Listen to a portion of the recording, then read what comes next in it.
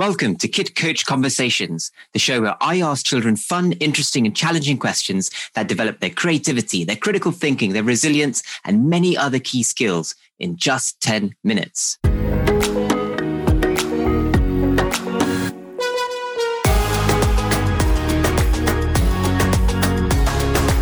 Hi, my name's Coven, founder of Kid Coach and dad of 2 kids.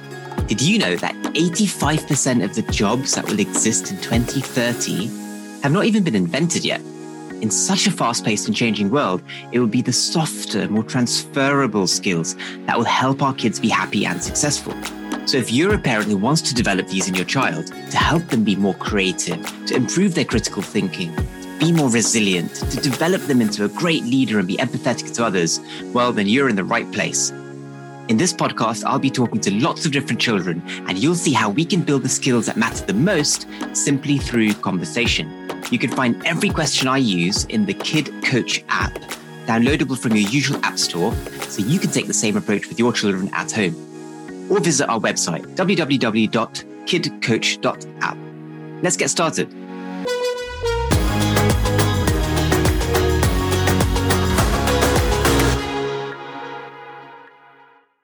This week, we build the interview skill.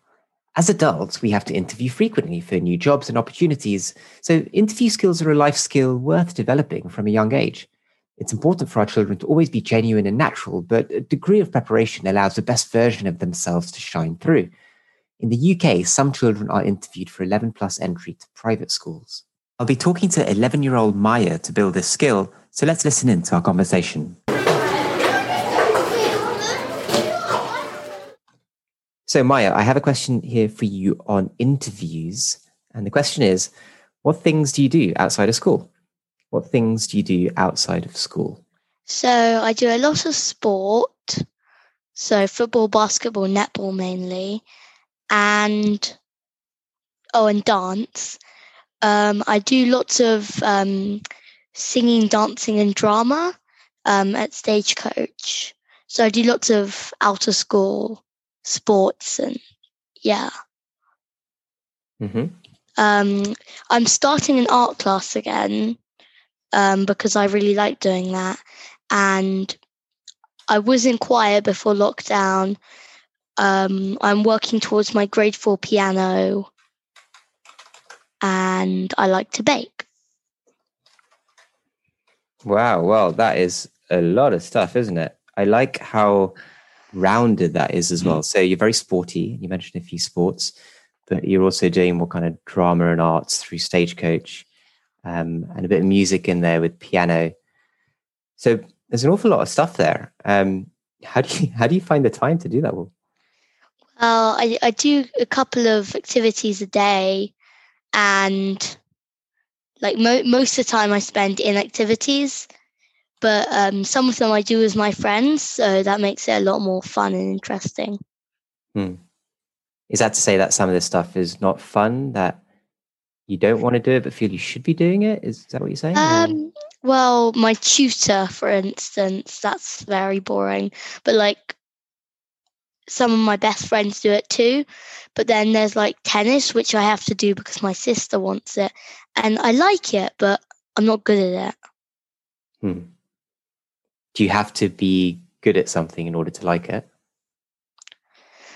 No, but it's better if you're good at it because you enjoy it more, because you win more things, and yeah. So why do you need to do it? Because of your sister? She needs a partner, or what is that? Yeah, well, I don't need to, but like I want to, but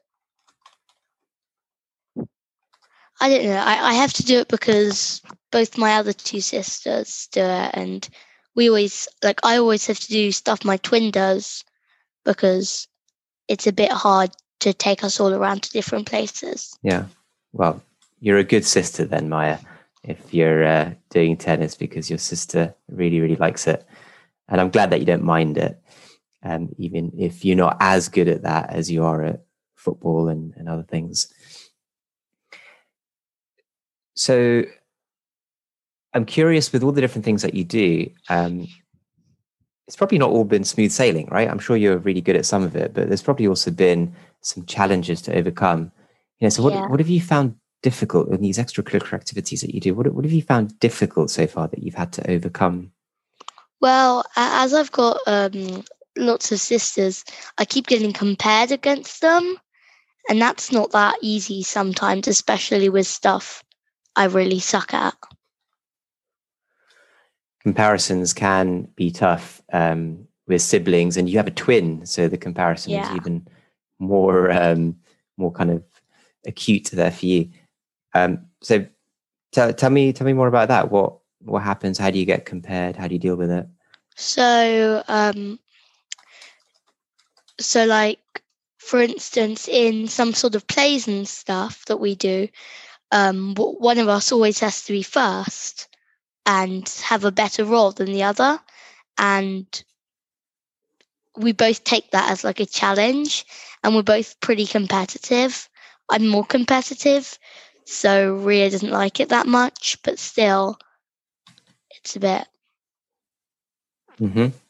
bit hard sometimes because most of the time Ria's better than me and gets better parts in the play, so it's annoying. Well, you know what? At least you have each other to drive you on, right? Like if you're always competing a little bit in a healthy way, it perhaps pushes you both to get that little bit better. As long as you're not mean to the other one. I know that can spill over sometimes. It can drive you both to excel.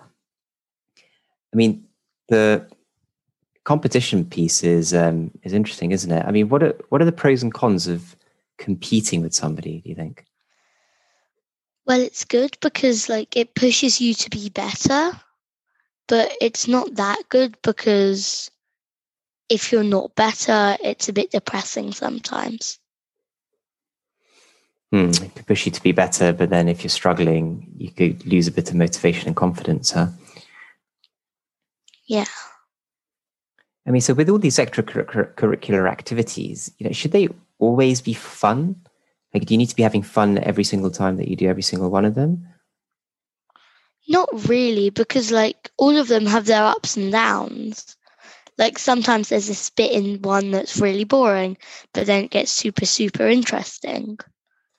So you don't always need to be having fun. But if you're constantly not having fun for a long time, then that's not the greatest.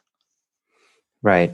It's a very astute observation. I like how you put it, that the activities will have their ups and downs. And just knowing that you go through cycles of ups and downs means that if you're on a down bit where things aren't going your way, you're not having fun, you're not winning, people seem to be better than you, you know that probably that will change. Right? If you just stick at it for a few weeks, probably you'll get on and up again.